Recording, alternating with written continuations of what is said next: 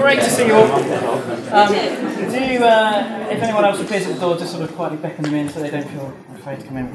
We thought that a seminar on depression would be popular, and so it is. Great to see you all. It is such a huge issue, and we are enormously grateful for these guys, Em and Steve and Jal, for being willing to put on a seminar about depression for us at the house party. We'll hear a bit from each of them in a bit. Em has suffered depression quite a bit herself. Steve is married to Em, so can say quite a bit from that perspective. It's going to be awkward. And Jal brings a bit of knowledge as a practicing psychiatrist. He's quite aware of it from the treatment point of view. So thank you so much, three of you, for being willing to speak and being willing to be involved.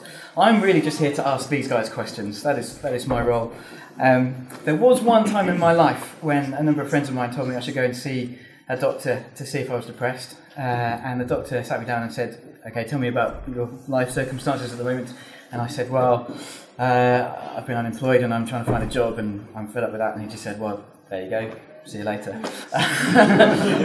Which might have been the right thing for the doctor to say at that time. But it was interesting that my Christian friends, all they did was really say, "You should probably see a doctor." They didn't have much else to say than that. And putting on something like this, I hope will help us as a church not to feel debilitated. We want to absolutely involve the medics as appropriate, but what can we also do as a church family for those suffering from depression? So it's a huge issue. All of us, I have absolutely no doubt in this room, will have experience of depression, either themselves or of close friends or family. And the three things really we'd love to do in this session: number one, encourage you if you're going through it. Number two, equip you to help others who are struggling and going through it themselves. Number three, prepare for the future. You never know what you or others around you might face in terms of depression in the future. So those are the aims. The plan for the time, we've only got an hour. So about 40 minutes of me asking questions of these guys that are kind of planned. And then 20 minutes hopefully for you guys to fire whatever questions you've got at the end. And we'll finish formally after an hour. But I think, are you happy to stay a little bit, or have you got to do kids later on? We're happy to be around for a little bit after the end of the session as well, if anyone wants to stay and keep talking. So let me pray, and we'll kick off. Some words from Psalm 116.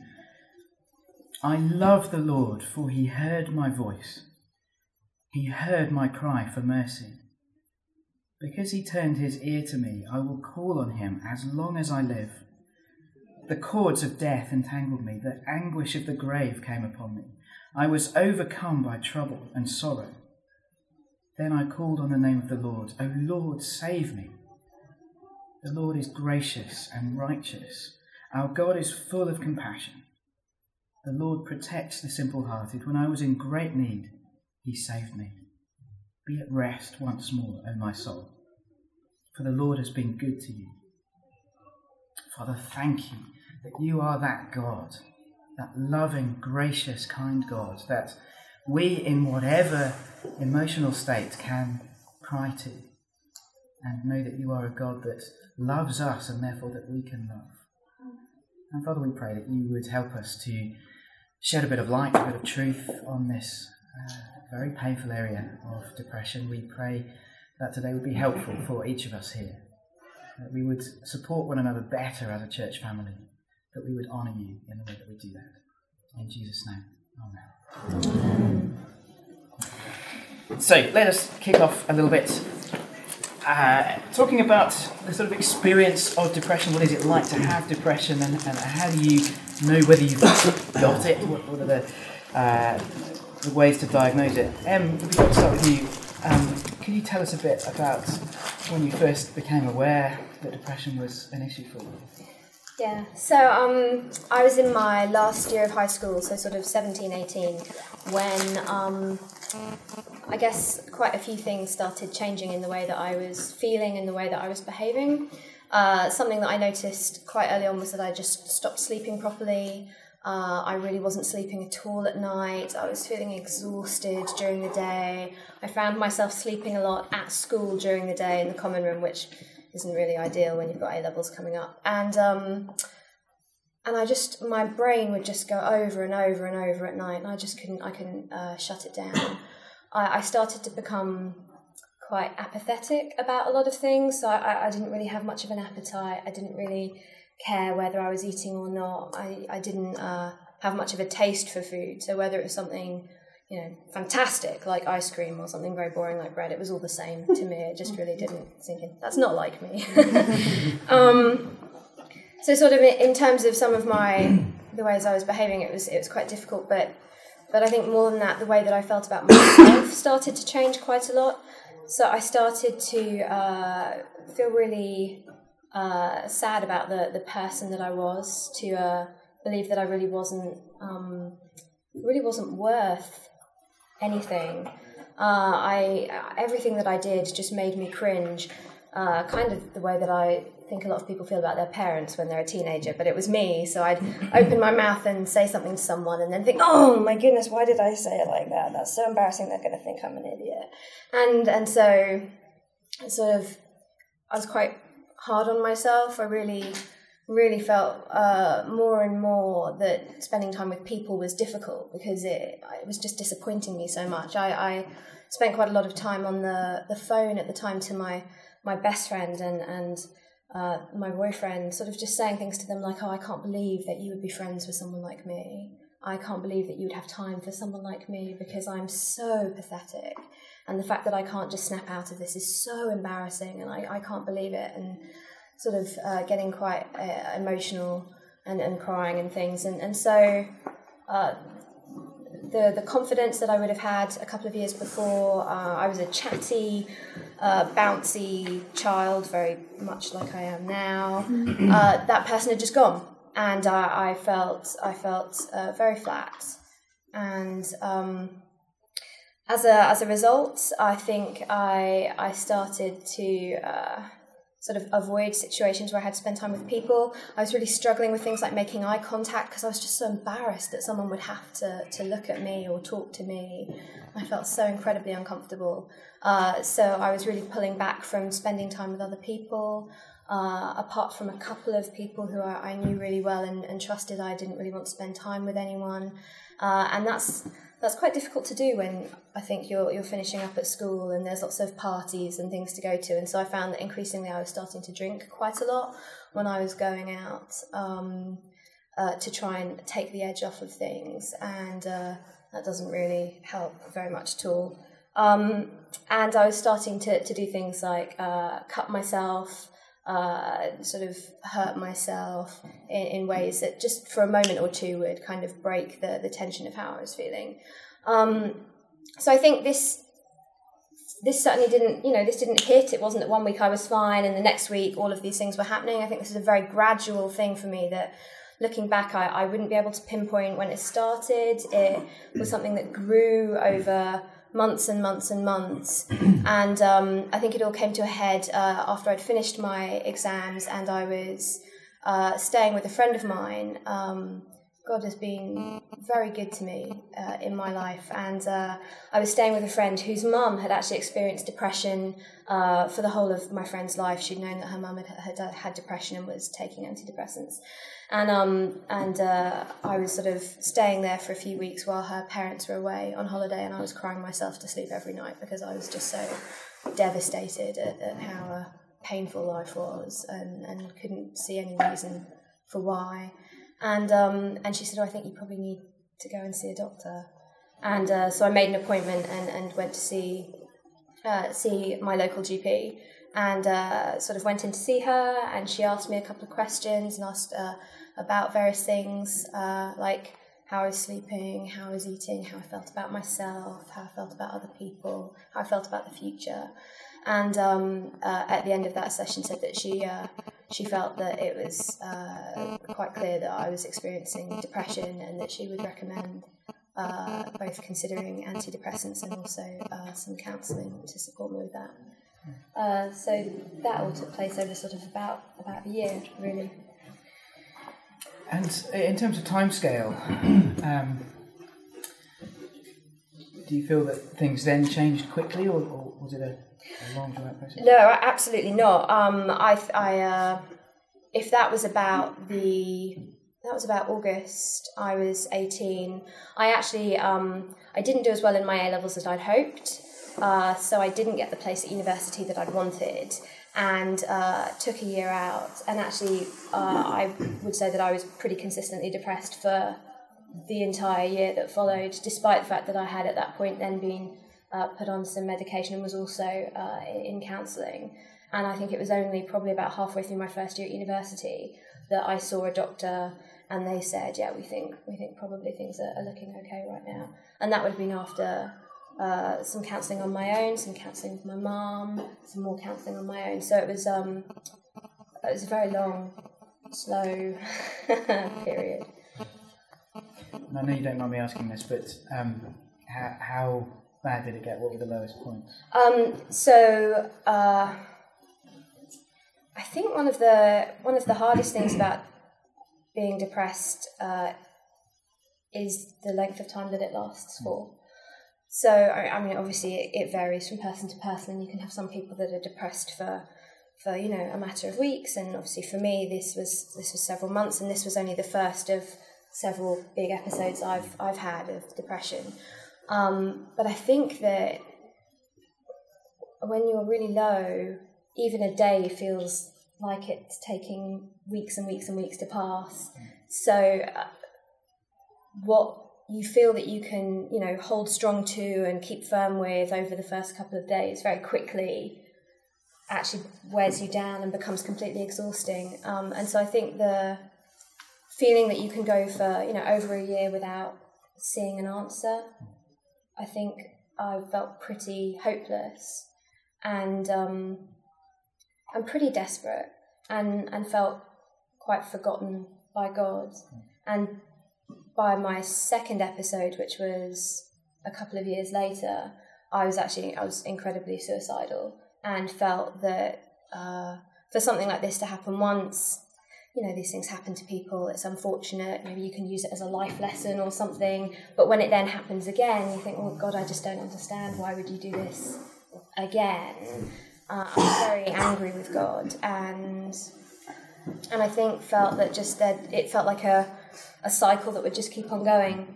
And I mean, for me, one of the distinct things about being depressed is my whole perspective changes.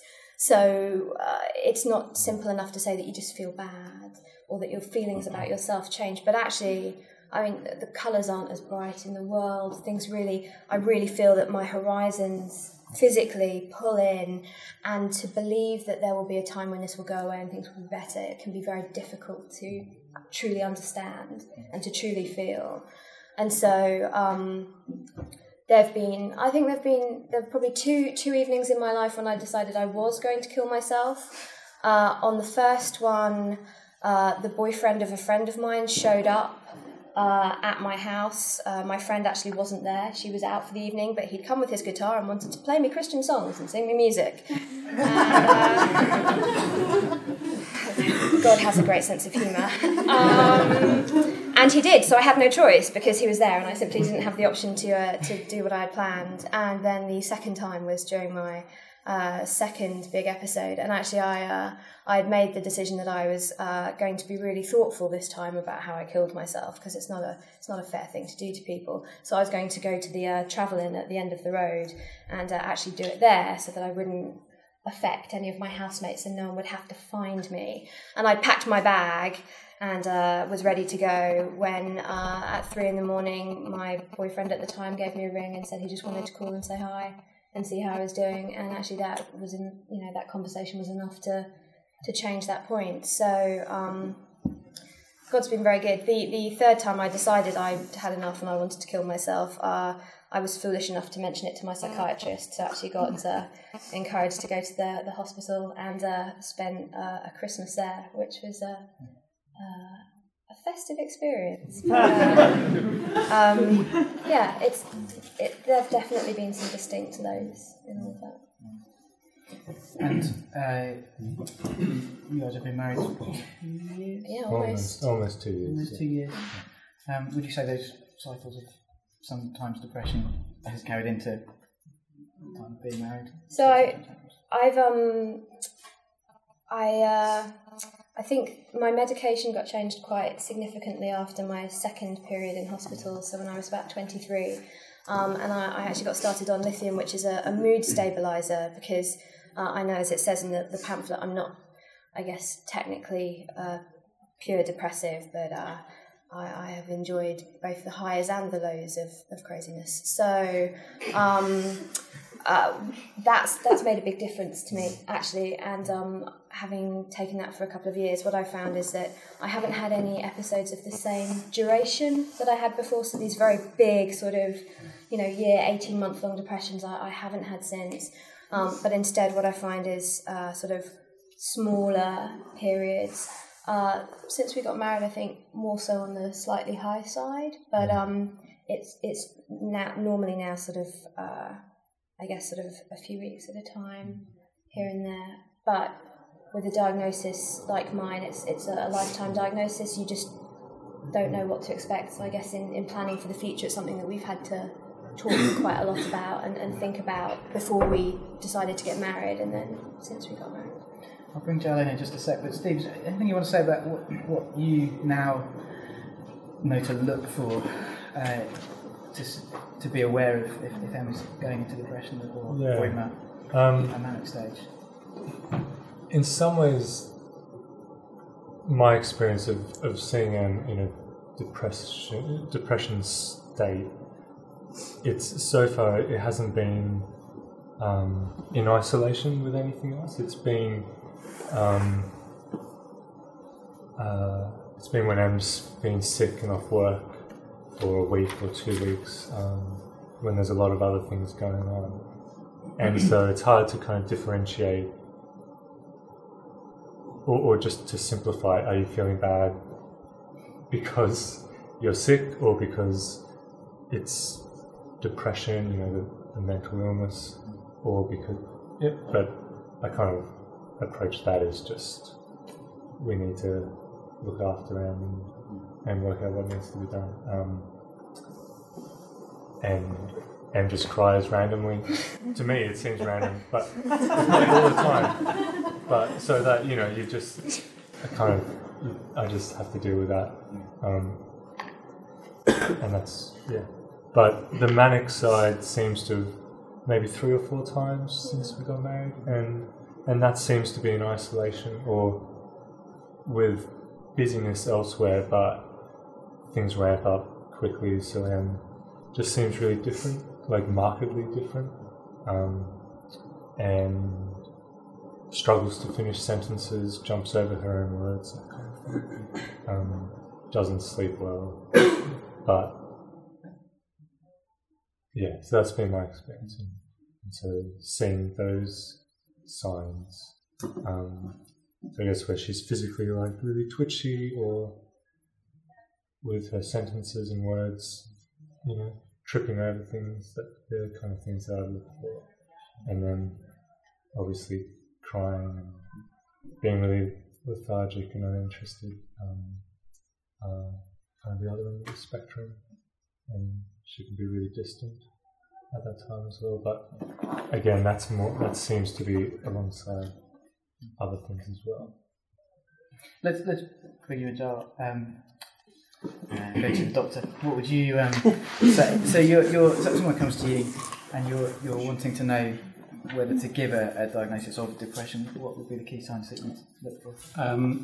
Well, I think Em's described in one sense a very typical presentation of depression, and I suppose Em now has a diagnosis which is slightly different than just a unipolar, so depression to the 2 ends, which is a less common mental illness. But I suppose just going a step back, depression in a sense, it's, well, from a medical point of view, it's a medical word if we're saying clinical depression, and it's a form of mental illness with a lot of varied presentations, but the common theme obviously is a depressed or low mood.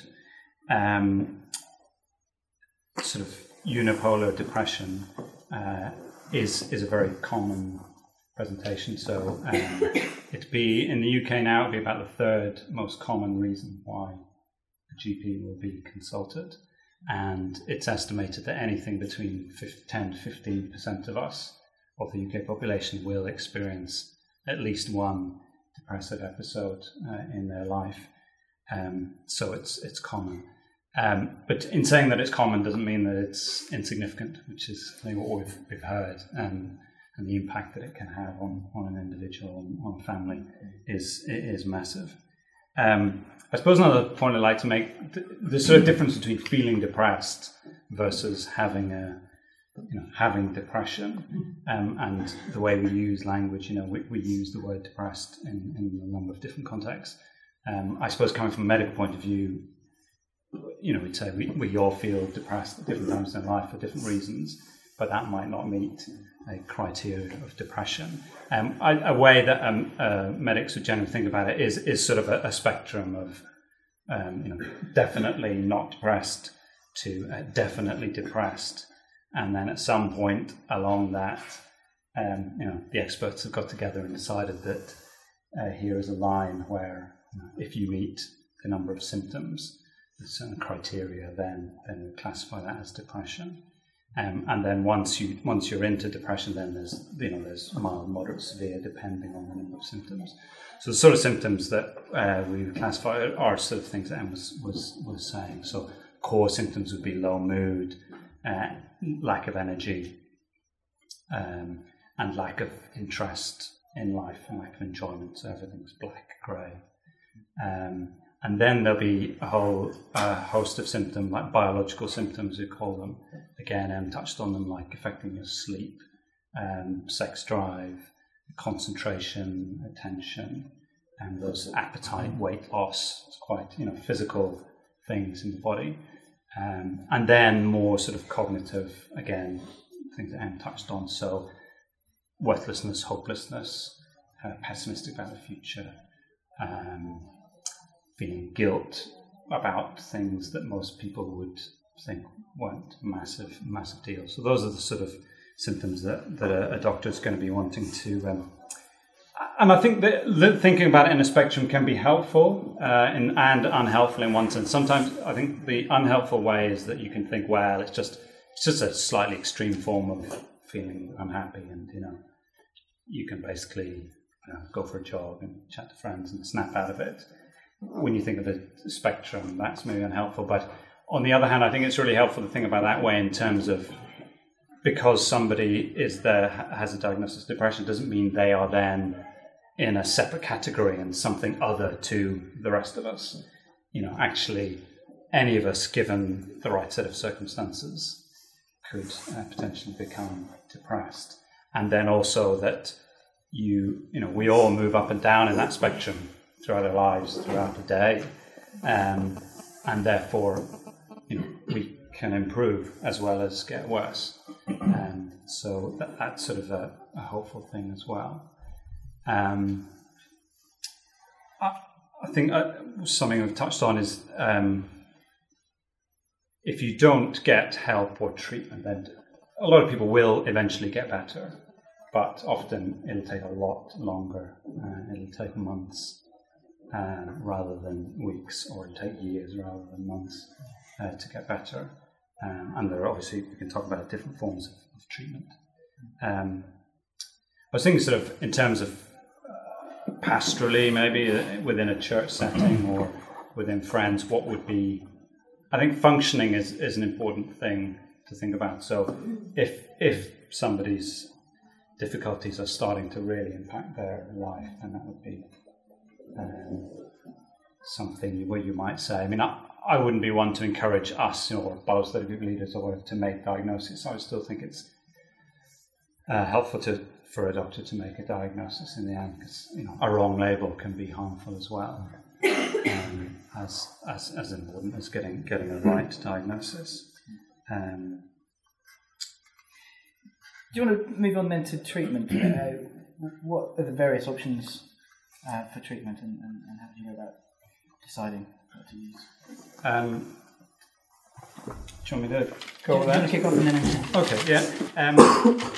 Generally, we would divide treatment into sort of self-help stuff that you can do yourself, and then talking therapies, which might include sort of counselling, and then more structured therapy, and then medication, and then more extreme end would be ECT, which is a useful treatment for depression.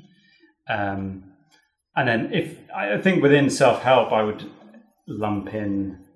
but as Christians, prayer, Bible time, fellowship with Christians, there are things that can easily slip when somebody starts to feel low or lack of energy, and those are important things, as well as getting, there are books, there's stuff on the internet about how to, and getting advice in terms of, looking at exercise, diet, not drinking too much, making sure you've got good sleep hygiene, you're sleeping well, those sort of things, taking a bit of time off work. Then talking therapies, so counselling, which is more sort of, you might call it person-centred, so it's a bit more like maybe what you might get if you met up with a Bible study people leader to talk about things. So it might be, you talking about your issues, so there's no massive structure to it, and then maybe reflecting on some biblical truths that are relevant to it, and praying. That might be a sort of counselling, and you can get counselling through your GP. Then the next sort of level up, which would be first-line treatment for mild and moderate depression, as recommended by guidelines in the UK, would be a more formal therapy like cognitive behavioural therapy. So again, structured, maybe 12 to 16 sessions with a psychologist, looking at your thoughts, your feelings, your behaviours, how they interact,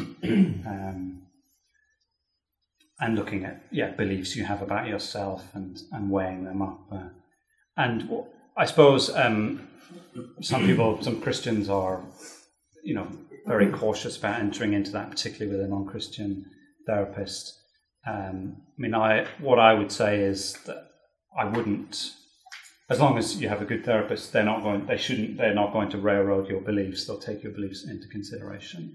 And I would say that therapies are covered in sort of common grace. So God has given medicine and psychology to us to help us.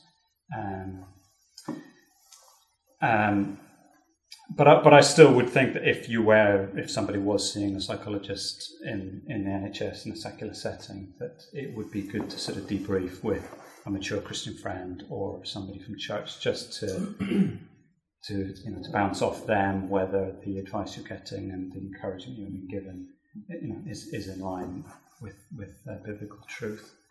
And then medications. So there's lots of different types of antidepressants, but modern ones, SSRIs are the most common, which is serotonin, selective serotonin reuptake inhibitors.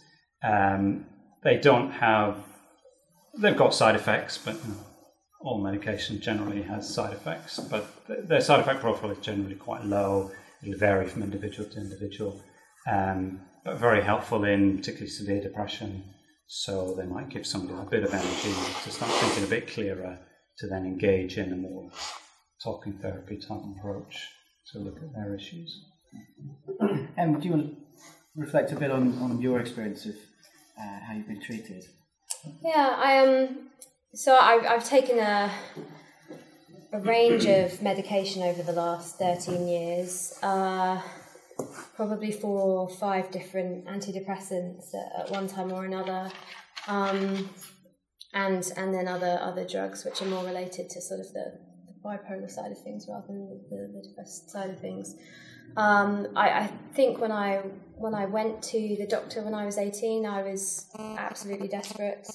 I didn't want to be alive anymore. I couldn't see a way to continue to endure the pain I was experiencing. And so when the doctor said that she felt that this would be a part, and I've never had a doctor try and prescribe me medication without also looking at talking therapies as being, you know, a fundamental part of that. But I felt that was really my only option at the time, and took pills. I found that quite difficult. I was still very much involved with my school Christian Union at the time, and I met quite a lot of people who would say to me, "Oh, well, you know, I think maybe you should stop taking the medication and come to a special session and we'll pray for you instead." And I really appreciated the element of that was them really caring for me and wanting to support me in this, but it was quite hard to feel that I was in some way, I guess, sort of letting them down by taking medication. And I think that it's not uncommon as a Christian to feel that either where medication or counselling is involved, that can be a sign perhaps that you're not trusting God the way that you should be, or, you know, not turning to him for healing. And yet, you know, I mean, if you have a headache, you'll take painkillers for it, and that's, you know, a pain that you feel that comes from your mind. And depression, you know, a pain that you feel that comes from your mind. I believe that God made people smart enough to create antidepressants, and if they are a helpful part of treatment for someone, then it would be a shame for that to be discounted. Equally, I've had a lot of counselling over the years. I think that counselling, cognitive behavioural therapy, other therapies that I've done, I've had some great help with relaxing. I'm not sure Steve would agree it's been any good. I did sleep therapy for a while. That was brilliant, and actually did really help me learn how to sleep. Had to treat my brain like a baby and give it routines just like you would a baby, and that was brilliant, absolutely so helpful. So I think a lot of that's been very helpful. All the therapy that I've had has been on the NHS, which means that you don't get to choose who your psychologist or your counsellor is. So most of the people that I've worked with have not been Christians.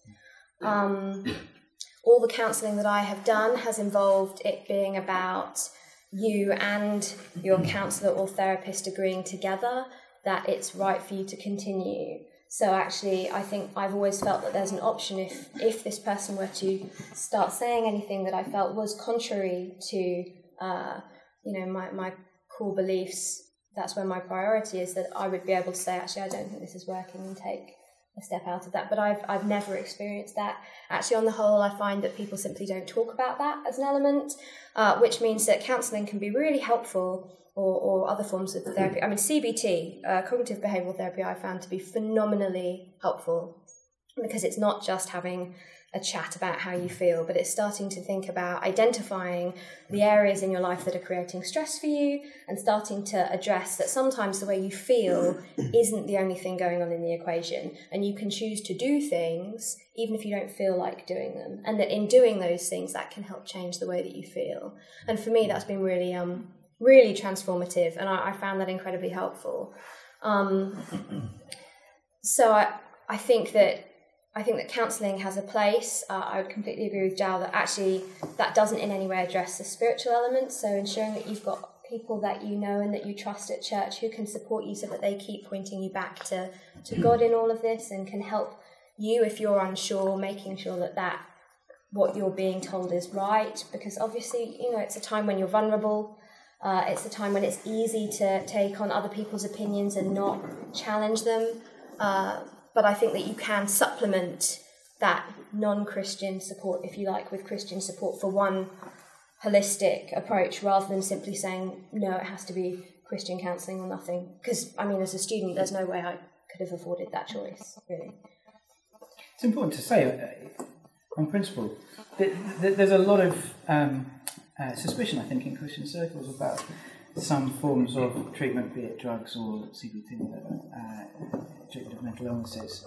And of course, scientists, medics, drug companies and so on can get it wrong. We know that in all sorts of arenas, and those are discussions worth having. But I get pretty serious hay fever, and Beckinase is brilliant. Now, when the doctor first prescribed Beckinase, I didn't then say, well, wait a minute, I need to find out whether the guy that discovered it was a Christian or not. who cares? All truth is God's truth. We believe that, don't we? If people analysing our world discover something that is true, that is God's truth, and we can accept it and give thanks for it. So it's important to apply that in this field as much as any other. We're behind where we want to be in time. My fault, sorry. The two other big areas we want to talk through are impact on relationship with God and with people. So how depression affects your relationship with God and with people. So how did becoming depressed change your relationship with God and impact it? So I think one of the things that Jan mentioned earlier about concentration actually turned out to have a massive impact on me. I found that my ability to concentrate once I was depressed was absolutely reduced to almost nothing. In fact, that's what I tried to blame my long-held love of comic books on, is the fact that actually, as someone who was very depressed, I couldn't read a book. I mean, I couldn't read a trashy novel. I couldn't read a magazine. I needed something that was really just pictures. This had a massive impact on my ability to read the Bible. And so I went from being a teenager who'd been reading my Bible quite seriously every day, having a close relationship with God, to one who didn't read my Bible at all. Equally, if you can't order a thought in your mind, then praying becomes phenomenally difficult. So I found that actually, at a time where I was starting to feel that I was really unworthy of God and feel that He'd forgotten me, I was also stepping away from the tools that He's given us to remind us that He's there. My discomfort in socialising also meant that things like church had become incredibly difficult for me to go to. I mean, you take what at one time looks like a room full of smiling faces and people that you just want to give a hug to, and suddenly it becomes an obstacle course full of people that you think you're not going to be able to get past without talking to, and you just don't know how to have a conversation. So again, it meant I was pulling away from all of those people who could help remind me of God. And I think tying in those sort of perhaps more physical aspects with the fact that I was finding it very difficult to process how God could let something like this happen. How can a God that I have, spent my life trying to love and to serve, allow me to be taken so far away that I can't feel Him? Where was the sense in that? Made it, perhaps I guess left me inclined then to not want to read His word anymore, to not want to come to Him in prayer, because I couldn't see any of that being answered in my life. Actually, for me, this was difficult. I was 18. I actually then moved in with my friend's family who weren't Christians, so was really removed from the Christian influence in my life. And the following year, when I went to university, made the choice not to find a church to go to, and decided not to join the Christian Union at university because it was quite overwhelming. And actually, the following year, found myself a very nice non-Christian young man who wanted to give me all of the comfort that I felt I'd been missing, and actually started a relationship that then had a significant impact on sort of the next 7 years of my life, really, because I felt that I'd pulled myself out of church. So obviously that's an extreme example. I would anticipate that most people here in experiencing depression like that would not make the same horrendous mistakes that I did. But I think it is worth taking into account whether you are someone who feels that way yourself, or whether you know someone, that it is a great opportunity for the devil to drive a wedge in. And whilst we know that God is so good and clearly worked in my life to bring me back to church and to bring me back into a relationship with Him in a way that was utterly nothing that I could ever take any credit for. If there is anything that we can be doing to protect those that we love when times are hard, and to be finding the ways to love them and look after them so that they can hold fast, I think it is something to take seriously. So would you regard what Leonard said as a common description of how people suffering from depression find their relationship with God affected? Yeah, I think, and in one sense, you might superficially think, Christians shouldn't be depressed, or we've got all these reasons not to be depressed. Actually, when you are depressed, I think there's some things about being Christian that make it maybe even more complicated than non-Christian, in terms of, if your subjective experience is that you're abandoned by God, or He's distant, that's even worse than if there's no God. There's no God to be abandoned by if there's no God. And in one sense, that rightly, when we come to church on Sunday, we're reminded of our objective guilt. But if you're overburdened by guilt, sometimes that can be a struggle to be reminded of. Obviously there's the grace there that we hear every Sunday as well, but sometimes when you're depressed, you don't hear that bit. You don't think that God's grace is sufficient for you. So yeah, I think they're very common experiences I've come across and Christians struggle with. I suppose related to that, I think there are misconceptions that things like depression is either purely a spiritual problem or that it's purely a medical problem, and I think it's a biological problem. Both of those are wrong in a way, in that there may be depression that comes directly from a sin in our life, but the vast majority of depression, that's not the case. We don't really have time to talk about causes, but in the end, we live in a fallen world with fallen genes and broken relationships and trauma and complicated family backgrounds, etc. That's rather than a specific sin. And I think there's lots of examples in the Bible of that, of people who are like Job, he had a difficult situation, and yet his friends jumped and said, where's the sin that has brought this about? And yet that wasn't the case. So I think sometimes we need to be careful of over-spiritualizing it. And on the other hand, we've been talking about it, everything, particularly when somebody's depressed, it does have a massive impact on one's spiritual life and one's walk with the Lord. It's so helpful to hear, though, that being depressed shouldn't be equated necessarily with ungodliness.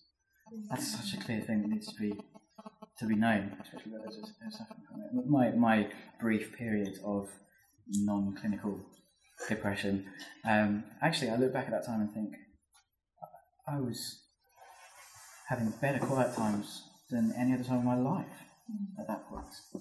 I almost envy the slightly depressed Simon Pedley of that year because he was doing quite well in spiritual senses. That's really important. Let's talk about impact on relationship with others. And do you want to talk about that and how your human relationships are affected? Yeah, I think I guess it's pretty similar in a lot of ways to my relationship with God, in that I just pulled back completely. I didn't really want to socialise anymore. I didn't want to inflict myself on anyone. I ended up developing some quite intense relationships with a couple of people that I really trusted, which put an awful lot of pressure on them, but pulled back from everyone else, which meant I became a terrible friend. And I had some amazing friends who, and still do, who will ring me up and I just won't take a call. They'd leave a message, I'd never reply. They'd send me an email, I'd never reply. They'd send me a letter, I'd never reply. And I think that it can be very easy to feel that you're being shut down by someone and that clearly they're just not interested in you being around. So why not step back and leave them to it? But actually, I just simply wasn't capable of reaching out to people like that. And I think over the years, what it's taught me is really that I need to be realistic about what I can manage. So it's more helpful to say to someone up front, actually, this is going to be a really tough period. So if I don't return your call, please don't take it personally. Please don't stop calling. Also, I think this idea of how can I care for the people who care for me? So how can I actually make sure that I try not to do things like just load everything onto that one person that I really trust, but actually, share my needs across a few people so that that's, it's not the burden of one to carry. Thinking about things with Steve, like making sure that he knows that he's always free to talk about his personal experience with me, across, with anyone that he feels it would be right to discuss that with, so that he can get support as and when he needs it from other people.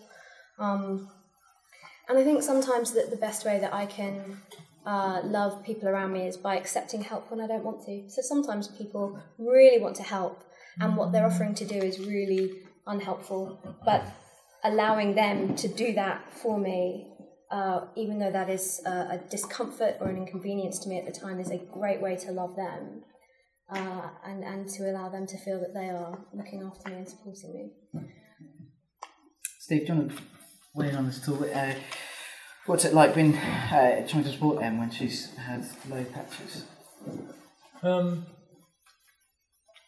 It can be just really hard to know where to start, because I think, like I was saying before, when Em's low times so far seem to have been caught up with other things, like being sick and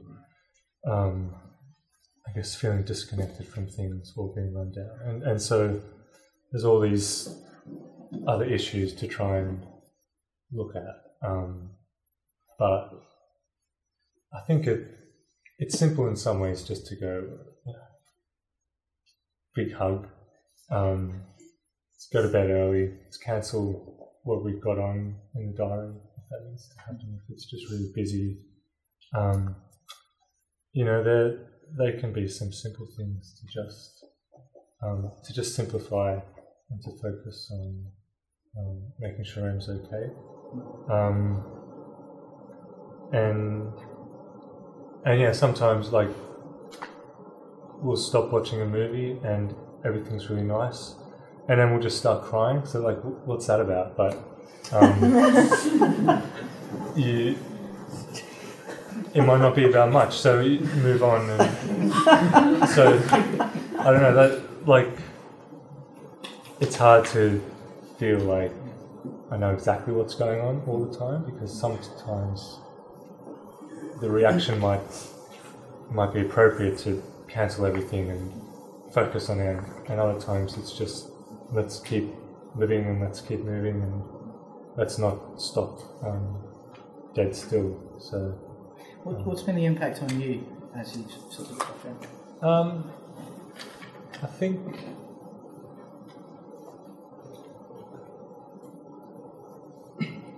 I think sometimes there's a good side of it in that, it's clear just to meet Em's needs and to love her and to look out for her and look after her first. And with things like work, often I could work lots of evenings during the week, but that's changed now. So I don't work nearly as many evenings, just so that I'm around at home more. Impacts my time. I think because Em knows herself a lot through the therapy and the counselling and so on, she's got a lot of structure to her life. I'm not really that structured, so so sometimes that's frustrating, and I think because my experience of Em is like the last 2 or 3 years. It's not having seen the previous 13. So sometimes just the frustration of why Em needs the certain structures that she needs and the routines to get by. Sometimes I forget the reasons why and just look at all the structures and the hassle that can be. And I get a bit selfish, but that's probably pretty normal. Time is short. I want to open up for questions in a sec. I've got, I think, one last question for each of you, but if you could give us a quick fire bullet answer as much as possible. Steve, you've talked about the impact on you. Have you been pretty resilient emotionally yourself, or were there times when you felt dragged down and frustrated? Yeah, I think what happens is, at least for us, is I can see when there's a real need to look after Em, I can really pitch in. And then when things balance out a bit for M, I can be like, oh, really just worn out.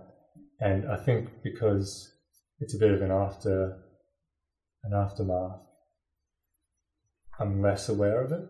So I think I just kind of go through a rough patch myself, but I'm less aware of that as a consequence. And I think of that as just, oh, now it's my turn.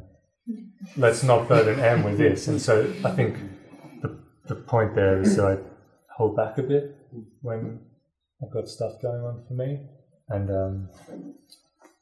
where I probably shouldn't, so that's where it can affect me. I think it kind of bounces back and forth like the flu, but not in the same way, obviously. But it kind of leaves me worn out, and yeah. You mentioned that friends often do some unhelpful things. So can you tell us some helpful things that friends can do to support you when you're depressed? I think it's pretty easy to stay away from someone you know who's depressed because you feel that you can't offer them everything that they need. And it can be pretty common to feel, well, I don't have a psychology degree, so I wouldn't be able to have the right conversation with this person, so I'm just going to stay away. But actually, at the heart of it, as a depressed person, as Giles says, you're just the same as any other person. You need people to walk with you and to love you. And I think, as Steve mentioned before, sometimes caring for someone physically, making sure that they're eating, making sure that they're warm, making sure that they've got company, making sure that they're getting out. Actually, sometimes that's all you need to do. You don't need to be able to even have a conversation about anything important. For me, some of the most important times for me have been someone sitting on a sofa with me, just watching a movie. Now, if I was to get really depressed again, I think I wouldn't be able to travel to church on my own, so someone maybe just coming to meet me and take the tube with me so I didn't have to do that by myself, that would make a big difference. And I think just keeping God in the conversation, so not in a preachy, you should be doing this, or have you read this today, but just, regardless of how you feel, God is here, and God is with you, and He is holding you tight, and He is not going to let you go. And there is no harm in just weaving things like that into text messages or conversations. I think the practical help is the most vital. Thank you. Giles, can I give you 2 minutes on other things that you might recommend to support friends and family when they're depressed? Sure. I think M covered it pretty well. Perseverance. I think probably Steve would. There can be a lot of give and not much take. And the verse I've noted down, Proverbs 17:17. A friend loves at all times, and a brother is born for adversity. So sometimes, as a friend, we're called to be there. I think sometimes on the negative side, it's to make sure you don't feel inadequate in terms of how you can help someone practically, but also it's not always helpful to make them your project. They need to have their space, and as you touched on that, isn't it? Getting support from a number of different places can be more helpful. We started about 5 minutes late, so I would object to going until 20 past to get the whole hour. Happy? Dinner's until 7, so you're fine. Let's open up to questions from the floor. We'd love you to feel free to ask anything, really. It could be personal, it could be general about the whole topic, something biblical, something medical, anything that hasn't come up so far. So over to you guys. I suppose just before you say that, is that we're in one sense, we're not really, okay, I'm not a psychiatrist, but we're not the experts in a way, and you will have your experience, and everyone's experience is different of caring or of going through it, so don't feel it's all just questions. Yes, that might be wisdom to contribute as well as questions. How did it teach you how to sleep well? So sleeping for me, I think, was a combination of things. One of them was, I think, medical. So actually they prescribed me a sleeping pill that had a sedative element to it, which helped me get into a pattern. But the main priority was around process, really. So things like, don't have any chocolate after 4 o'clock in the afternoon. Don't have any excessive sugar, after dinner. No caffeine during the day. And then about establishing a routine so that it's always the same every day, so that you start to train your brain that it's getting ready for bedtime. So that might be that, 2 hours before bed you start doing certain activities, but you do them in the same order. So it might be a shower, and then watching an episode of something on TV, and then reading a book, and then going to bed, whatever it is. There were some really interesting things like getting scent and putting it on your pillow, and then having the same scent but only on your pillow and never at any other time, so that you start to again associate this as a sleep time. And a really helpful one for me was not using your bed for anything except sleeping. So don't study on your bed, don't watch TV in bed, don't read in bed, just sleep in bed. And that way when you're lying flat, your brain knows it's time to sleep now. I found them very helpful. Did you ever fall asleep if you smelt that thing anyway? Have you got a magic canister? I wish.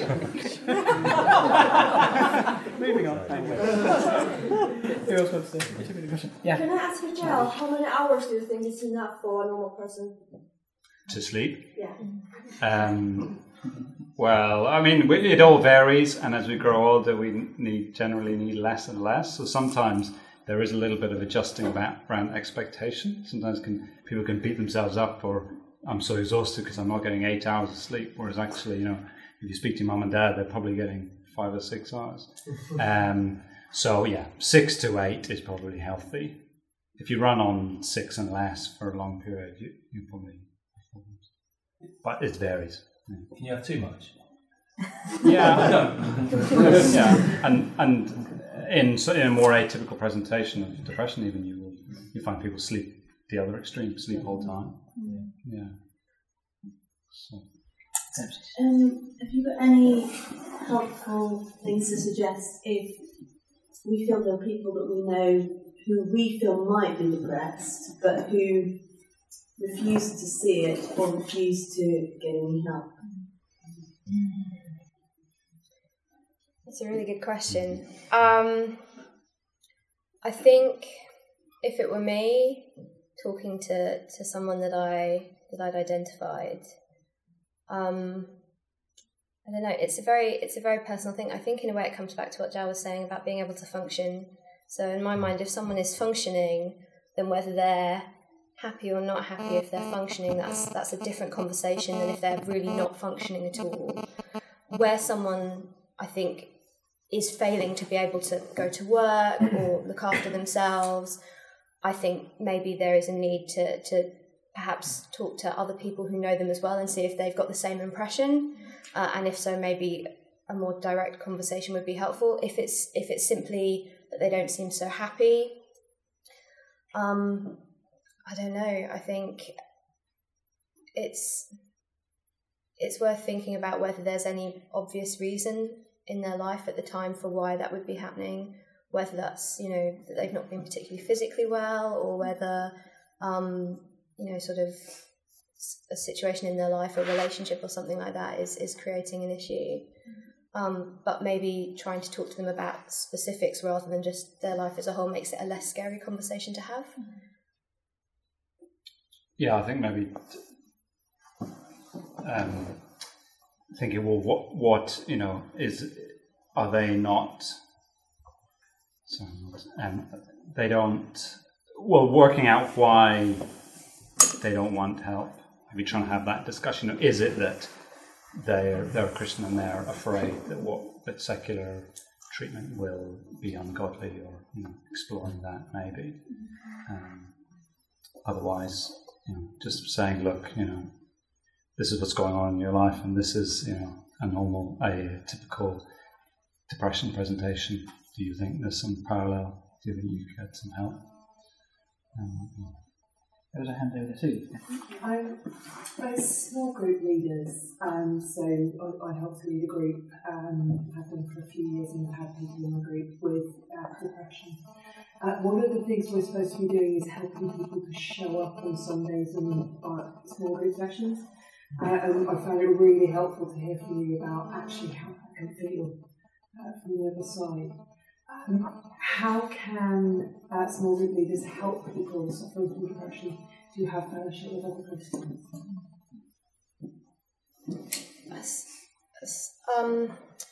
I think it's worth thinking about fellowship in small numbers.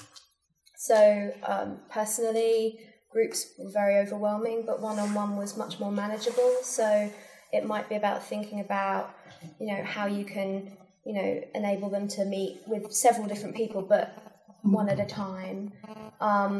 Also looking just practically for perhaps people who live or work, if they're working closer to where they are, so that you're not expecting them to travel as far or as much. And I think, really, I feel quite old. There was no email really going on that much when I was about 18. It was a while ago. But things like that I think can make a difference now, where you can perhaps reach someone in their home. And so perhaps, if say you have a small group and that's an issue for a member, everyone in the group, sort of this week it will be so-and-so will send them an email, and the next week so-and-so will drop them a text. And it's not the same as meeting up, but it still makes a very big difference, I think. I had some great advice, or it was kind of a rebuke, but it was as advice to me when I was working a lot on weekends and feeling really tired after work and just thinking, I can't be bothered going to church. I'm too tired anyway, and I'm late, so why bother? And so they were the reasons why I wasn't going to church more than depression. But the advice maybe is applicable where I was told, well, it's not really about you and just how you feel and what you think you can get out of it. God can use you for other people, for the sake of other people. And that was what I needed to hear to kind of get me out of my own head and just how I was going in myself. And I think that's really helpful.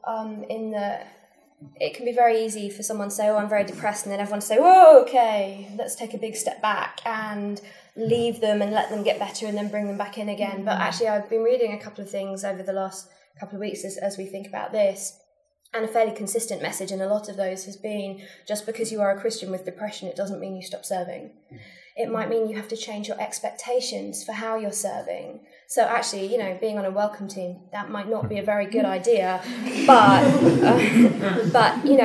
can you pick up the prayer diary and make sure you read it every morning, even if you don't say a prayer afterwards, that God knows that you're reading that prayer diary, that's still a way that you're serving. And you might not feel that you're able to talk to people, but if you can encourage people, think that by coming to church, even if it's, I did quite a lot of arriving after the first hymn, staying until the last hymn and then leaving. You don't have to talk to anyone, but by coming, are you still serving your church and being a part of your church, and finding practical ways that you can keep, feeding in to church, so that you don't just, take a vacation. Because that, in a way, I think the further away you get, the harder it then becomes to come back. Time has killed us, but stay, because I want to close this formally so that people can go if they want to, but please stay and more questions can come. Just a couple of things to say as we finish. There are some fantastic books around. Are they on the table behind us? Yeah. Yeah. So do have a look at what's here. Particularly, let me commend books and leaflets and resources by CCEF, the Christian Counselling and Education Foundation. Or Fellowship? Foundation? One of those. CCEF. By people like Ed Welch and others who've written books from that stable. They are brilliant. Some of them are qualified psychiatrists, but also plugged into Westminster Theological Seminary in the States and teach a program of biblical counselling there. And those books are fantastic. To be understood as complementary to the kind of medical treatment we've been talking about. So it shouldn't replace that. The two should be seen in partnership. They also offer training. So if there's anybody who is very interested in being trained up in helping those who are depressed or suffer from all sorts of other mental illnesses, then get in touch with those guys. They're starting to launch things in the UK that we can get plugged into and be trained by, which is exciting. We have some feedback forms, but not nearly enough, I think. No, I didn't expect. I've got a few feedback forms. There's a sort of scale not a depression rating scale. How depressed are you after this? Just unhelpful 0 to helpful, very helpful 10, and then a space for some comments. So it's anonymous. You can leave your name if you want. Just in terms of letting us know whether this was a helpful space, how things could be done better. So yeah, grab if you want to put something down. Just grab one of those. Should we put them both as people are leading? Given that there aren't enough, maybe you find someone you entirely agree with. And then who do they give it to when they? Yeah, good point. Fold it up and bring it back here or something like that. Or leave it on the chair. Yeah. Do you want to give us a 10 or 20 second highlight on some wonderful biblical truths that help most when you're depressed? Yes. I think one of my favourites is an illustration that we often see from the front, which is if God is here, sometimes I feel that I'm this close to him, sometimes I feel that I'm this close to him. The truth is it's not about feelings, I'm always this close to him. And for me it can be quite helpful to think it's not about how close I feel to God, it's about knowing that he's there. I like to remember that God is faithful to his promises because of who he is, not because of what I've done. So if I feel that I've let him down or that I've done terrible things, it doesn't matter because he is great and he is good, and so he will be faithful to what he's promised me. I very much enjoy the idea that I think Richard Coken gave a few years ago, which is a big safety net underneath a trapeze in the circus, mainly because I like thinking about the circus. But you can't fall outside of it. It doesn't matter how far you fall off the trapeze, you cannot fall outside of that net. And God's plan is like a safety net. I can't fall outside of it, which means if I'm depressed right now, that's part of God's plan. There's no plan B where I could live a happier life. That is part of his plan. And we know from Romans 8:28 that in all things God works for the good of those who love him. So his plan for me is good for me. And I think just finally, actually my life is not all about me. Whether my life is successful or not is not about how I feel about myself in my life. It's about the fact that I was made for God. And I was just thinking this morning when we sang that song, we say, Lord, use us as you want, whatever the test. But if I really mean that, then I have to accept that if it's God's will that I will be depressed, that he is using that for his glory, even if I can't see why. And to hold on to him, because he is unchanging. I am super changing, but he is unchanging. So. Fantastic. Let's pray.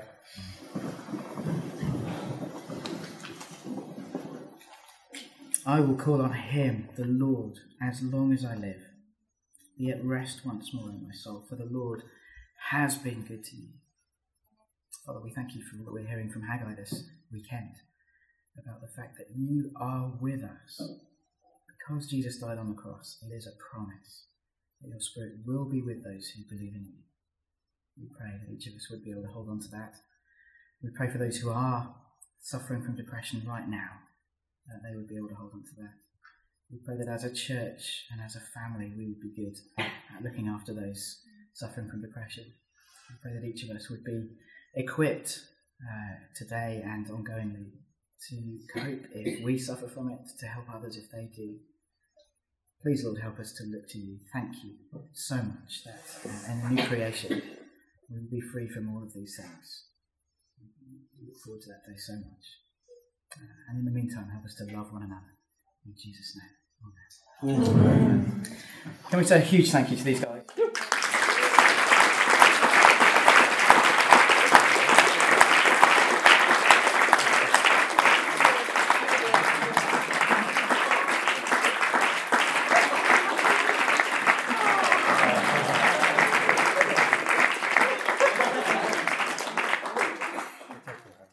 So wonderful to hear you being so. Thank you for being so searingly honest with us. Wonderful.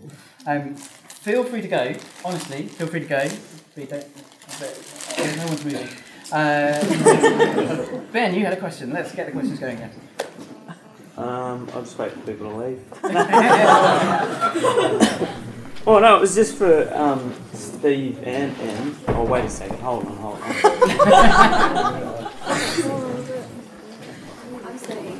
Yeah. Is that because I'm asking a question? Yeah. The more you talk, the more people leave. Oh. Don't feel. That's depressing. That was loud. You were talking about, Steve, about, supporting Em, and you kind of almost forget to support yourself and look after yourself. Like, I don't know, and then you said you feel like when you're struggling with stuff, or you've got stuff that you're trying to work on, you don't want to burden Em with it because you're like, it'll tip her over the edge or freak her out. Like, how have you both dealt with that? Like, how do you deal with that? Like, looking after Em, but kind of at the same time not being able to look after yourself, and then if something comes up for you, you kind of don't want to, like, she's your best mate kind of thing, like, I think one thing is to not fool myself in that I can hide it, because Em can tell. So, when I'm, and whether it's just totally unrelated, whether I've just been struggling with work or whatever,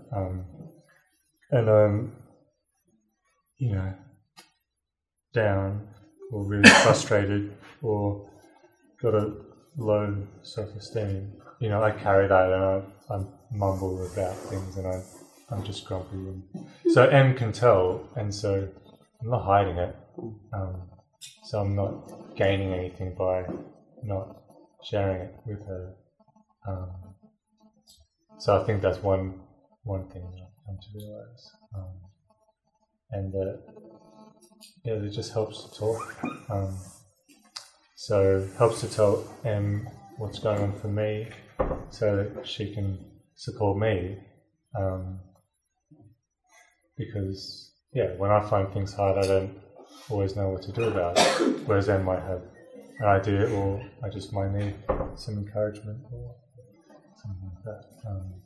And I think something I'm not probably so good at is just meeting up with mates and telling them what's going on. Or do you think even maybe yourself going and seeking counsel from professional counsel or something, or or as a couple, is that something that would be helpful? Yeah, I'm not trying to counsel you here. I'm just curious. I recently did a personality test, and when the guy, it was for like career stuff, but when he was tallying up my results, he was like, have you thought about counselling? And I thought, how bad were my results? So he was meaning like studying or... I thought that was quite... But I think part of the deal with Em is that Em has been through so much herself, and if I think things are really tough for me, she's got great advice based on what she's been through or advice she's been given. Like, she's got lots of tools, so that in itself is really helpful. And I think to know that Em's probably more aware and probably more willing when it gets to that point, or if it gets to that point, like, let's see someone together where something's not functioning or becoming really difficult. But at the moment, you got a counsellor on tap. Yeah. I had a GP who gave some really good advice the last time I had a blip, which was it doesn't matter that I'm the depressed person. It's important to maintain a balance. So actually, it was important that week that I was on some particularly nasty medication, it was important that Steve didn't cancel his plans to go out that week, but did go out and therefore didn't become just my carer. And it was also important that week, even though I felt rubbish, even if the only thing I did was to, empty the dish rack back into the cupboards and I didn't do any other housework, that I did something to feel that I was still looking after him. And she was very clear that actually it's really important, even if it has to be very small things, that you're still doing something to maintain that balance so that it doesn't just become, I need you and you've got to fix what I need. Because it's hard to come back from that. It was just really a general question about encouraging people with theological truth, which is kind of what you've been saying. Also it's a question of Simon as well, really, but there are particular ways that's good. I know I've got a friend who's recently was depressed. He was told by his Christian psychiatrist as it happened, and I agree with Jared about the approach. It doesn't need to be, but it happened to be. He said, you read a psalm a night, it's part of your regimen. Do you have other thoughts about things that you felt particularly helpful, or ways that people can encourage you kind of spiritually, maybe some ideas as well about that? I find that actually the most encouraging things have been people who remind me that actually it's got nothing to do with what I do that puts me in the standing that I'm in with God. Now, not in any way should that encourage you to do nothing, but it means that if you can't read a psalm a night, if what you can read is a verse of a psalm a night, or if what you can read is a text message a Christian friend has sent you a night, it's not about what you do. And I think that it can be very easy to heap the guilt on and really feel that you're failing, and then you just fail more and you hate yourself more, and it makes it so much worse. I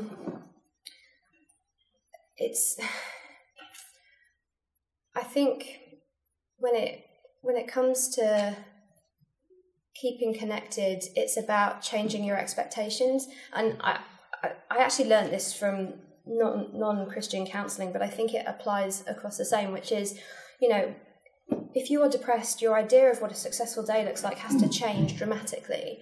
Because my idea of a successful day when I'm well might be getting up, doing a few things, going to work, achieving a lot, coming home, doing some more things, doing something social, hanging out with Stephen, then going to bed. Great. If I'm depressed, my success list might be get out of bed, put clothes on. You've got to be realistic about what you can achieve. And I was always encouraged to make a list so that you can tick them off when you've done them. And on some days, my list has been get up, put clothes on. Some days I've been ambitious. I've had brush your teeth on there as well and eat breakfast. But really break it down. And I think the same is true of being a Christian. Sometimes you just have to go back 10 steps. So it's not read a psalm anymore. It's say a one-sentence prayer. Or, I have several mantra prayers, as I like to think of them, which might be as simple as, oh, God, help me. And there's nothing else.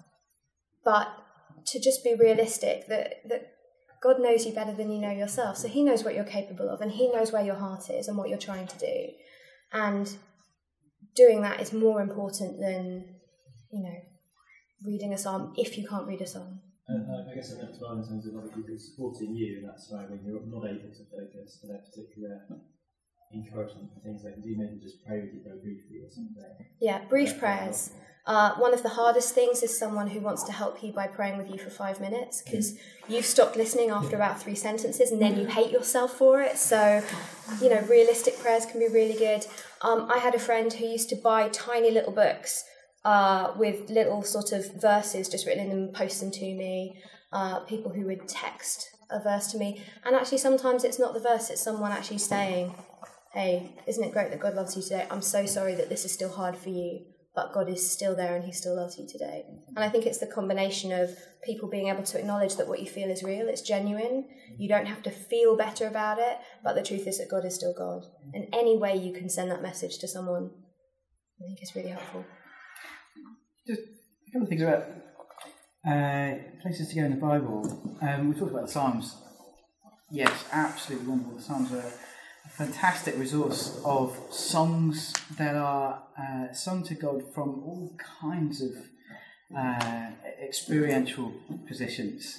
And one of the reasons they're so helpful is that as you're feeling in depths, someone else has expressed faith from that point, and you can join with them in some of those anguished words to God, and that's wonderful. But let me just add to that. Sometimes when our hearts are leading us in all sorts of wrong directions, what we need is a bit of brutal Apostle Paul logic, and that has been really helpful to me. Let me just take you to 2 places that I found massively helpful in the simple logic to just remind myself of what is true when I've been really low. Romans 5:8, God demonstrates his love for us in this: while we were still sinners, Christ died for us. Simple, logical statement, and I really need to know it. I really need to know that God's love for me is demonstrated once and for all in an act of history that can't be undone and wiped away. It's done in Christ's death on the cross. Other one is 1 Thessalonians 4, verse 14. This is about the hope of the future. We believe that Jesus died and rose again, and so we believe that God will bring with Jesus those who have fallen asleep in him. And the passage goes on to speak of what's going to happen on Judgment Day, the return of the Lord, and so on and so on. But that's simple. We believe Jesus died and rose again, and so we believe about everything that's going to happen on Judgment Day. That's true no matter how I feel. So that logic can sometimes break through when my heart is all over the place emotionally. I need to bring some of these verses into my life and think, I can't argue myself out of that. It's still true. Come on, deal with it, get it in there. And sometimes that's really helpful.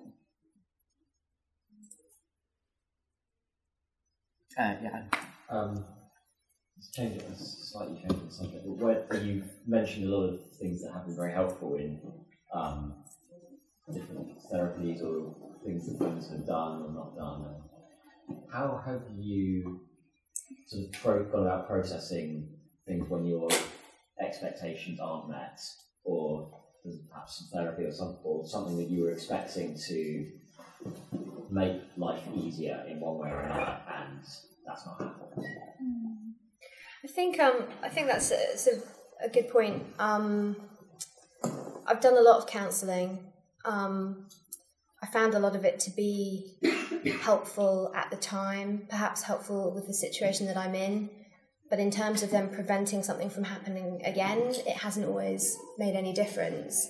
And I apologise for the nerdy analogy, but I feel a bit like a computer, and you buy your computer and you set your computer up and you set all the preferences up on it, and so you've got everything set out the way you want, so when you switch it on, the right programs come up and they do the things you want, and then your computer crashes and it's back to the default settings, and you're like, I did all that work setting all that stuff up and it's gone. And I think a lot of the time I've felt that way, despite having helpful counselling, despite helpful sort of things that have happened, that actually when a blip comes along, you can often feel that it reduces you right back to that base level again, and you feel that you've lost all the work that was done in between. I think that's hugely disappointing. I think having had such massive episodes when I was younger, and then kind of become a bit okay, but having not been at church for most of that time, coming back to church, I'd be lying if I said there wasn't a part of me that thought maybe now I wouldn't have another episode, and being more stable with God would make me more stable in my mood, and wouldn't that be great? And that didn't happen. That maybe getting married would be the support that I needed. That didn't happen. I mean, that did happen. I know what you mean. But, I continue to have episodes, and I face a future where, we just don't know what will happen. We don't know if there'll be more. I think the only thing that I can keep coming back to is that there are lots of helpful things that I can learn and process now that can make a difference.